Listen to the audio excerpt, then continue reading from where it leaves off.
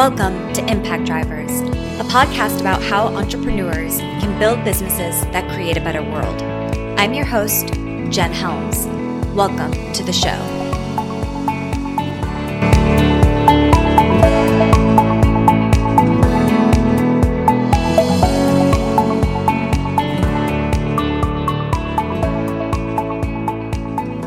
Funding innovative businesses solving our biggest problems can be challenging.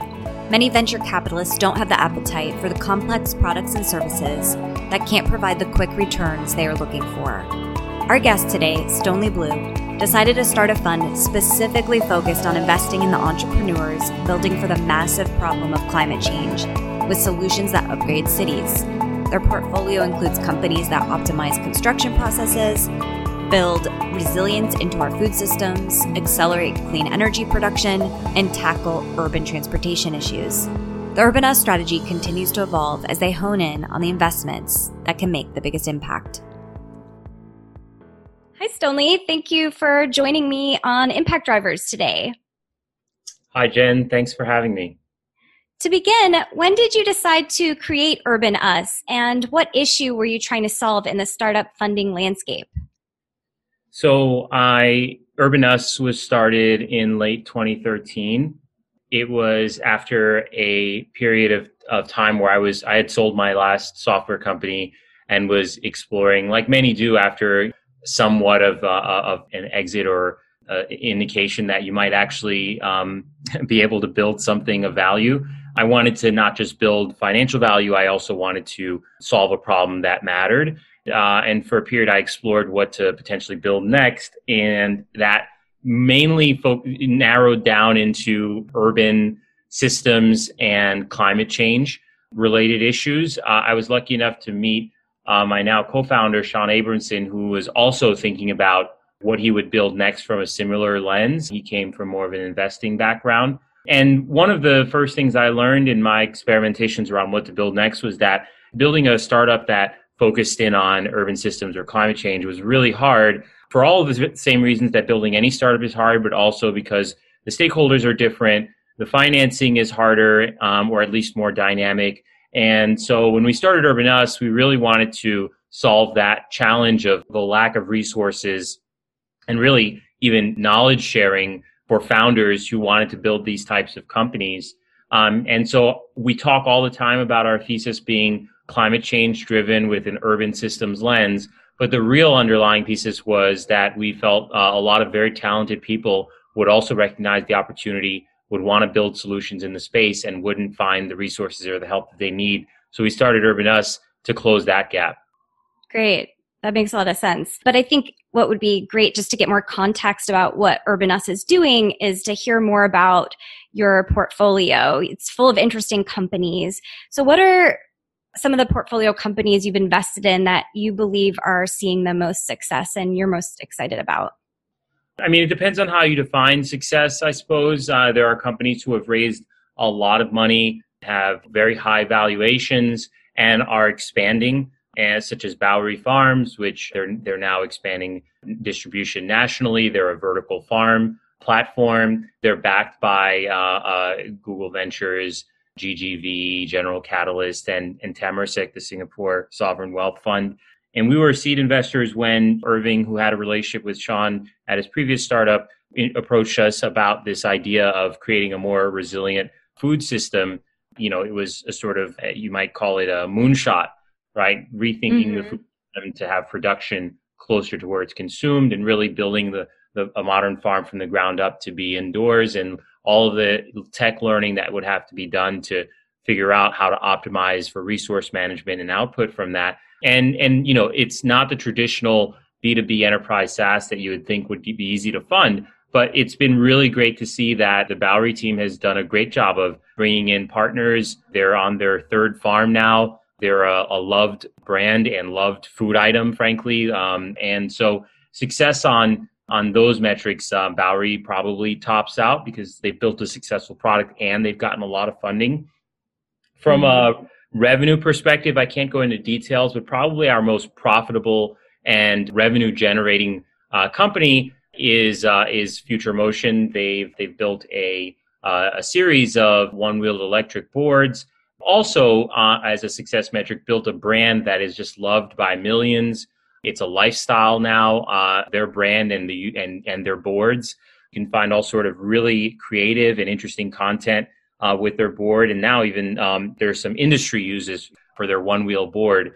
And so, from a revenue perspective and from a just building something that's non-intuitive, yet another electric board, but in a way that's actually been able to stand out as unique and bring a lot of joy and adventure into people's lives, I'd say Future Motion is another very high success point. Again, not the easiest thing to get funded because it's hardware, it's consumer, and frankly, they've been able to build a huge business with very little venture funding. And then there are a bunch of earlier companies. We've invested in over 70 companies now over these last 7 years. Oh, so there wow. are a bunch of really fast growing earlier companies, but I'll stop at those two. So 70 companies, I'm sure, and 7 years now, right? So I'm sure your investing philosophy has changed over time. What were your key tenets when you started out, and how has that changed?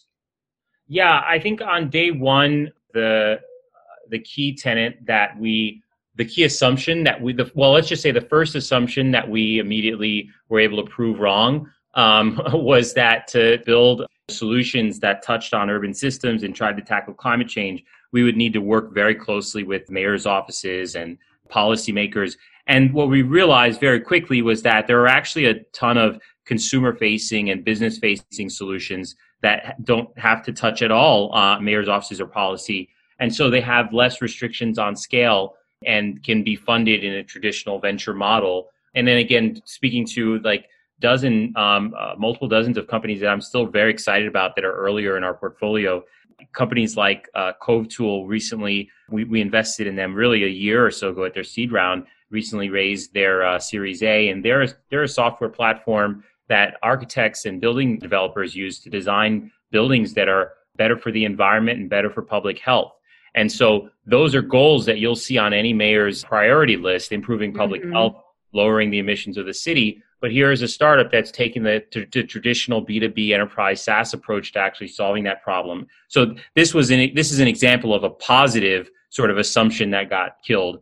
On the other side, it's still, I would consider, positive. We have invested in many non-traditional companies that are hardware centric or tech driven services. And one of the things we suspected it would be slightly harder to fund those companies in the traditional venture model. That turned out to be somewhat true. And but the opportunity that we have been able to surface from that is that there are other types of funding that can be tapped into. That's evolved for us. When we first started, we looked a lot at how to connect companies to grant type of funding. But since then, in addition to grant funding, which is great when you can get it and it's low overhead, we've also started looking at how to access or create earlier stage credit financial sources for companies. And we've gone as far as, in addition to our venture fund, now having built a credit fund we'll launch later this year. We've got a really great team that we've built around the credit fund strategy, Mark Paris and Steve Krieger. And we've got a great pipeline, including some of our portfolio companies, but even non-venture portfolio companies that we really feel like we're going to make a catalytic impact on the ecosystem of being able to go early and fund some of these companies in very creative ways. So that's been a focus, is just to find more creative ways to help these companies you're investing in get additional investment. Yeah, I mean, it's not investment for the sake of investment. There's just some great solutions that, I mean, every case have a lot of strong demand, but it costs more money to move atoms versus bits, and so we're always trying to close that gap, right? The solutions that not only do people want, but frankly the planet needs.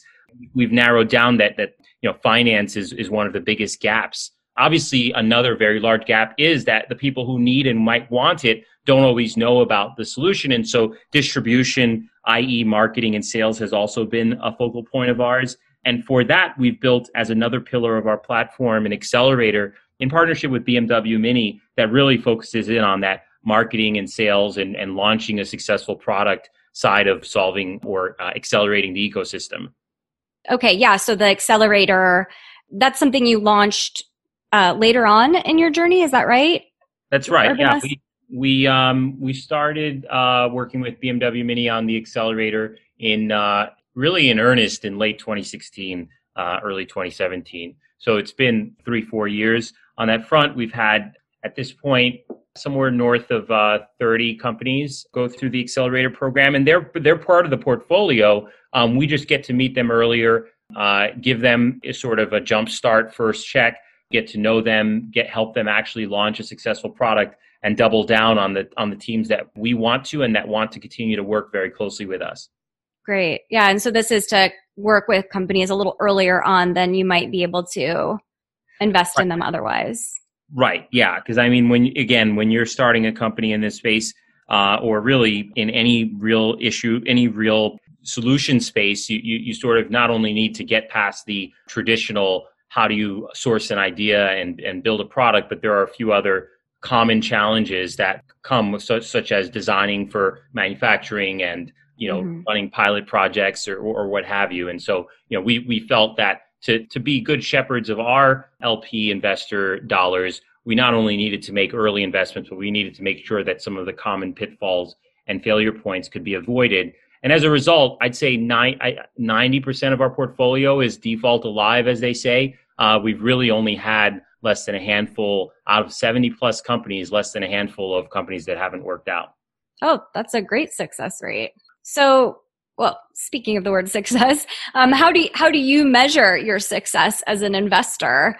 Since you are driven by more than returns, by having this desire to solve this bigger world problem with your approach, how do you think about success? Yeah, I mean, I have to admit returns very much matter because they are a leading indicator of something working commercially and being a place that more investments should be made. And it should be implicit that more investments should be made in mitigating climate change and improving life in cities.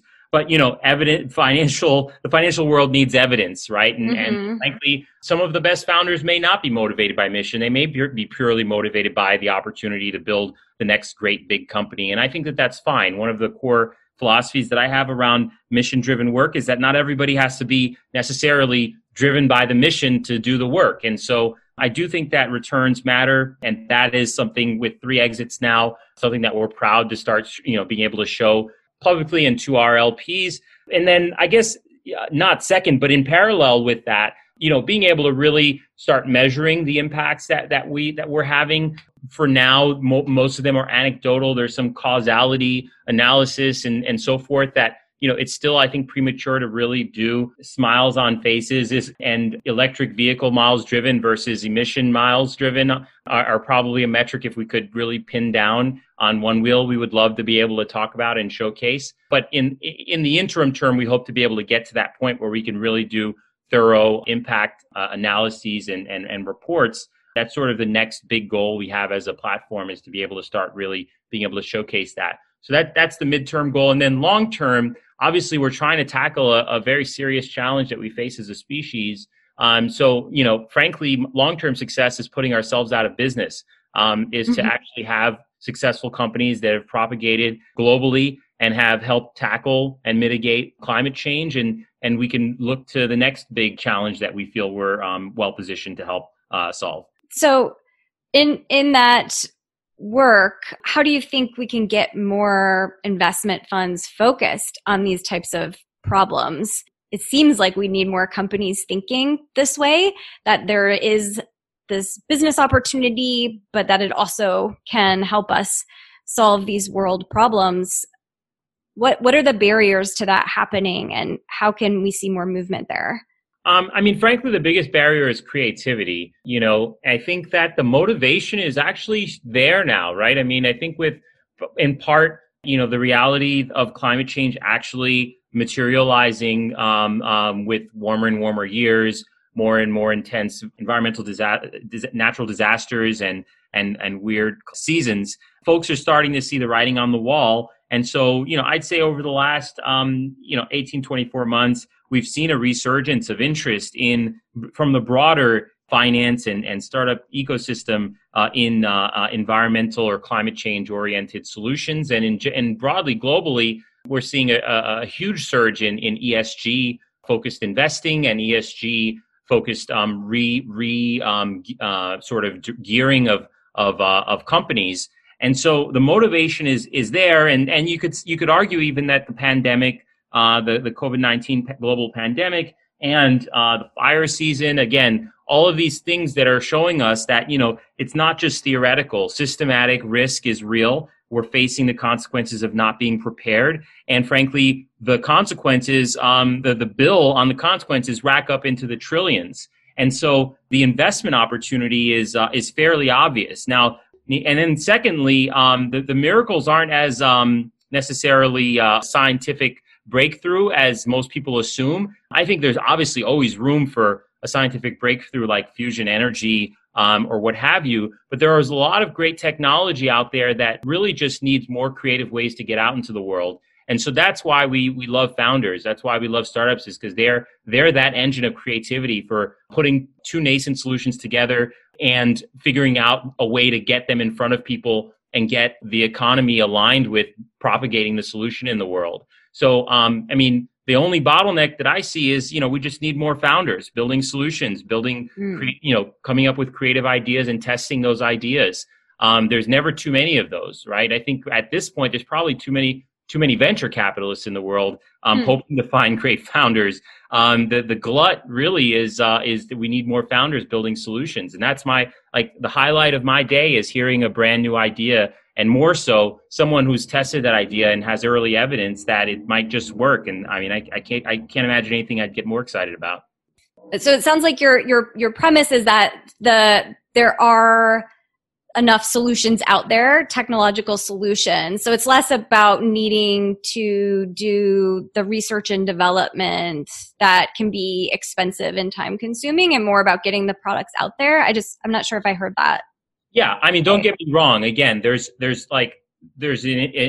what we know of the world and the universe and what we've been able to build with that till now. We've only been around for a finite period of time. And then there's the vastness of how much more we might learn and what else we might uncover, unlock. And so I'm never going to be to discount the value of research. The research we do today will fuel the innovations that we'll be able to unlock in 20, 50, 100 years. But there's also a lot of research that is still on the shelf. There's a lot of nascent types of technology that haven't yet married each other to create new consumable solutions. And so entrepreneurs and founders are where the rubber hits the road. And so what I'm suggesting is that there's a lot of untapped opportunities still. And one good example is the construction industry, which is still in its early stages of truly adopting technology.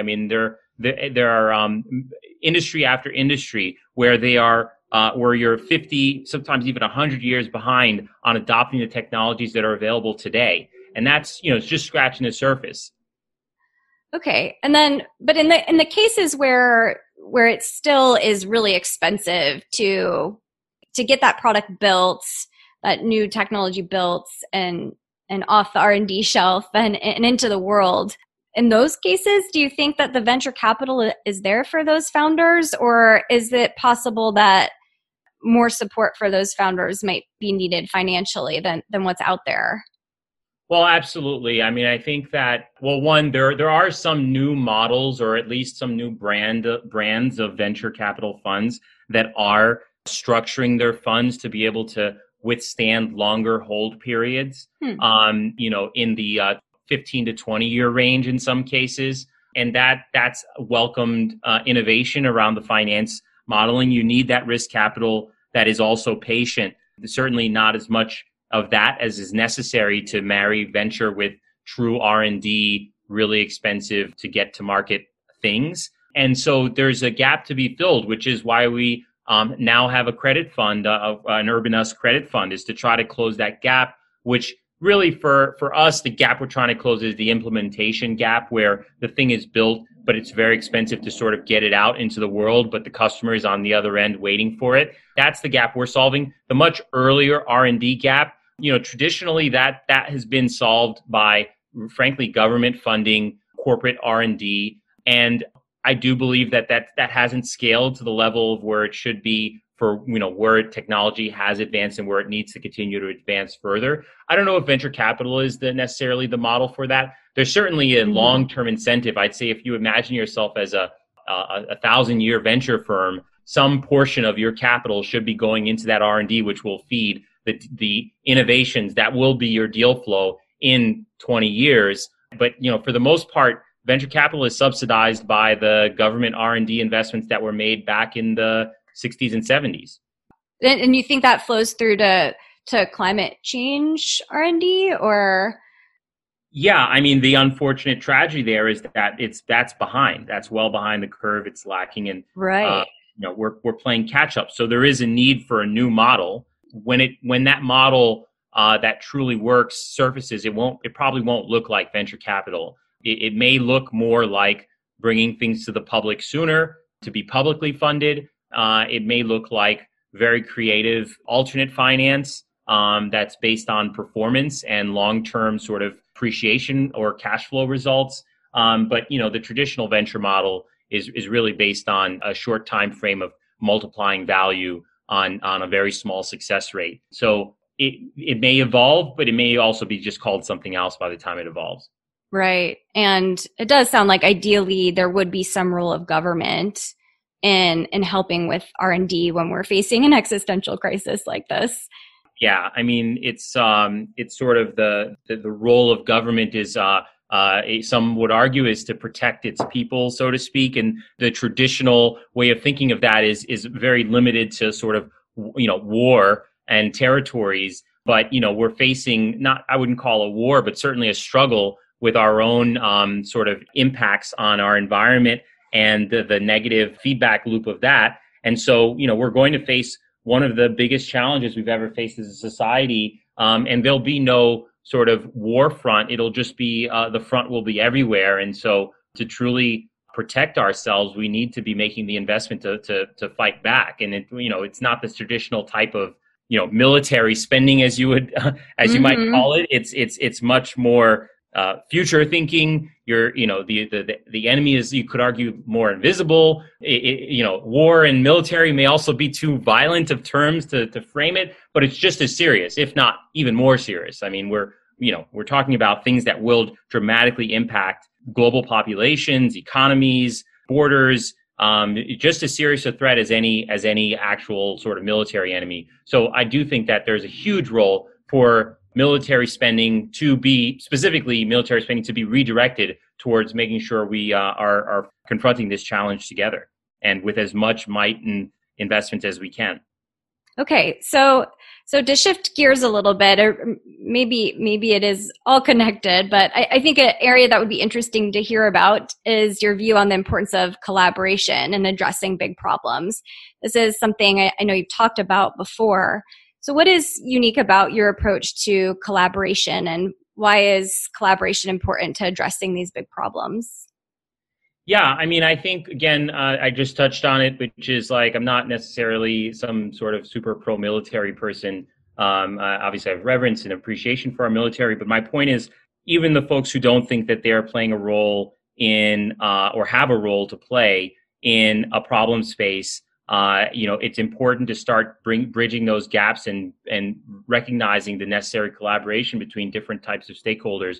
And so from one extreme, which is the biggest climate activists should be the militaries, to the other extreme, which is founders should be seeking, mission-driven team members. I think there's a lot of gradient and rainbow between that, where, you're working with people who have different motivations, different worldviews, and ultimately the magic is in, threading that needle and finding the alignment, helping everyone realize that it's in everyone's incentive and everyone's interest to work on this thing, to build this thing. And so I'm just a very big believer in getting really talented people together. And part of that also, by the way, means recognizing unconventional talent, or recognizing that talent can come from unconventional places, and giving folks a chance to really build things, whatever their motivation is, but to build things that have, that can create value, that can solve real problems. And so the first thing I try to do when thinking about collaboration is, how do I figure out what everyone else in the room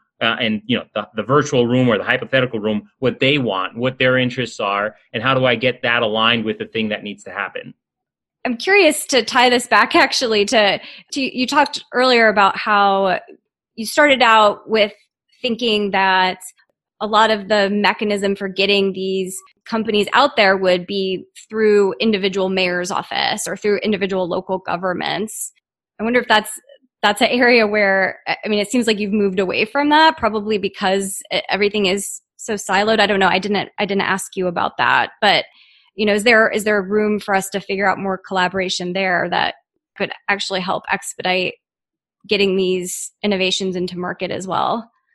Yeah, certainly. I mean, I think that one of the reasons we picked urban systems as a lens is because, a lot of the implementation, when you get out of the policy sphere, a lot of the actual execution happens at the hyperlocal level. And that includes in granular detail the individual decisions that we make as individuals, but it also includes sort of hyperlocal policies at the city level. And so mayors have played a very big role in implementing climate solutions. And frankly, the C40 studies on the role that mayors and cities are playing in facing and addressing climate change is part of one of the key pieces of tenets of research that fed our original thesis. And so they already play a role in the sense of like shaping local policies that supplement or even go further than state policies around things like energy efficiency and public health and also in resilience. I mean, in some cases, it's because it's unignorable at this point where, you as a mayor, you have to start addressing sea level rise if you live on a coast, right? Mm-hmm. It's a challenge that's just unignorable at this point. Now, as far as collaboration, I mean, there's still a lot of minefield in sort of bridging the gap between, say, startups and mayor's offices. Naturally, as a government entity, there's bureaucracy. There's sort of, for example, if you want to sell to a city, there's procurement, and there are challenges around scaling that. So what mainly we've seen as the collaboration point that has had staying power is the signaling from mayors and from cities and even states at the policy level or even at the stated policy level, what the intentions are around goals, industry goals. And then once those industry goals are set, such as zero emission buildings or EV fleets, once those industry goals are set, then actual enterprises and homeowners or residents can then say, well, what are the solutions that are out there that help me actually follow this policy or work towards this guideline? And that's the role that startups and innovators and founders play. Great. And so do you think that we might see more at the local level, those sets of policies being unified across different localities? Like are mayors starting to work together across the country on these sorts of things, or?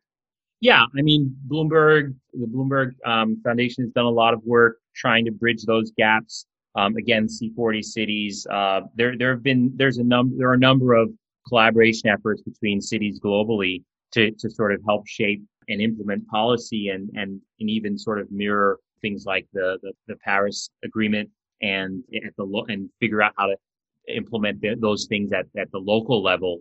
I mean, I'm trying to skirt around it, but the reality is that it helps to have some federal level guidance that is aligned. And so, it trickles down, but it also, again, it's unavoidable. It's trickling up.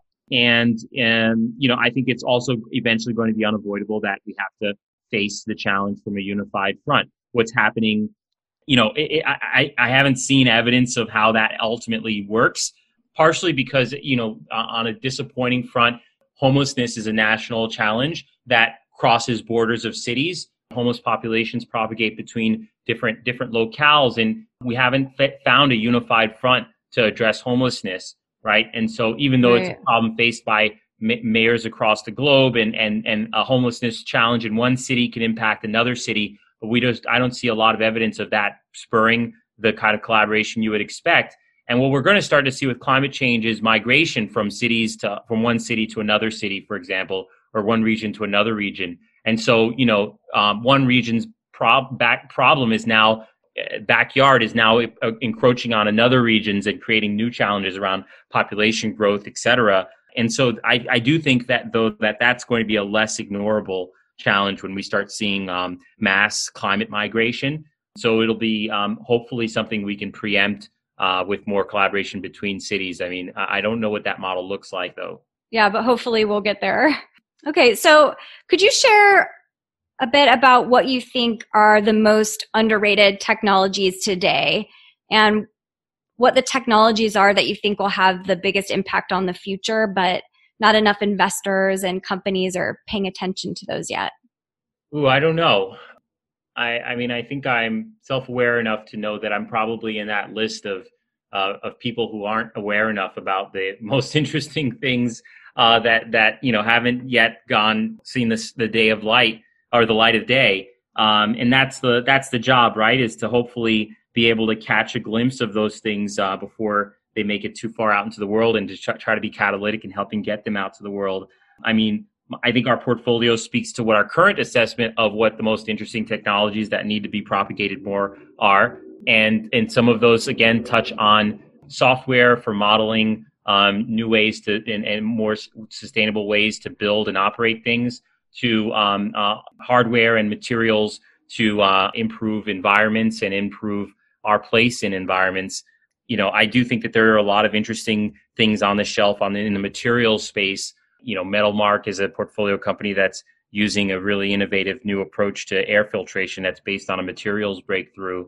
But, in an area that we haven't invested in yet, I think there are a lot of interesting things happening on the battery and solar space. I'm not saying that there's a lack of investment there, but, there's certainly still, as I mentioned earlier, a gap in implementation and deployment that could probably still use more funding. So, I mean, I don't have I'm not going to give you a line about AI or any of those other, buzzwords, other than to say, I think the most honest thing a VC can tell you about what the future looks like is, I don't know. And I hope I meet the founder who does know. Anything else that you'd like to share to any potential entrepreneurs listening before we close out our talk for the day? Yeah, I'd love to work with you. If you're building something that you're excited about its potential to improve the way we live, work, get around cities, in particular, that has a positive impact on the environment or helps make us more resilient to climate change, I'd love to see what you've got and see if we can help you build it and get it out into the world. Our accelerator, which is a great entry point to working with us, is looking for new companies for the next cohort for another week or so here. But we really are open to meeting and funding companies anytime. And we'll be launching our credit fund soon. I'm maybe premature and pre-announcing it, but we'd love to start talking to folks who are looking for that deployment capital as well. Great. All right. Well, thank you so much for your time today, Stonely. I really appreciate it. My pleasure, Jen. Thanks for having me on. This has been a blast. Looking forward to chatting again. Thank you for joining us for this episode of Impact Drivers. Make sure to visit our website at impactdrivers.io, where you can subscribe to the show. If you found value in today's episode, we would appreciate your rating on iTunes, or if you could tell a friend about the show, that would be great too. I'm also available as a business coach. You can learn more about my services at lucentpathways.com. Join us next time for a chance to be inspired and learn from the entrepreneurs daring to build the hard businesses that create a better world.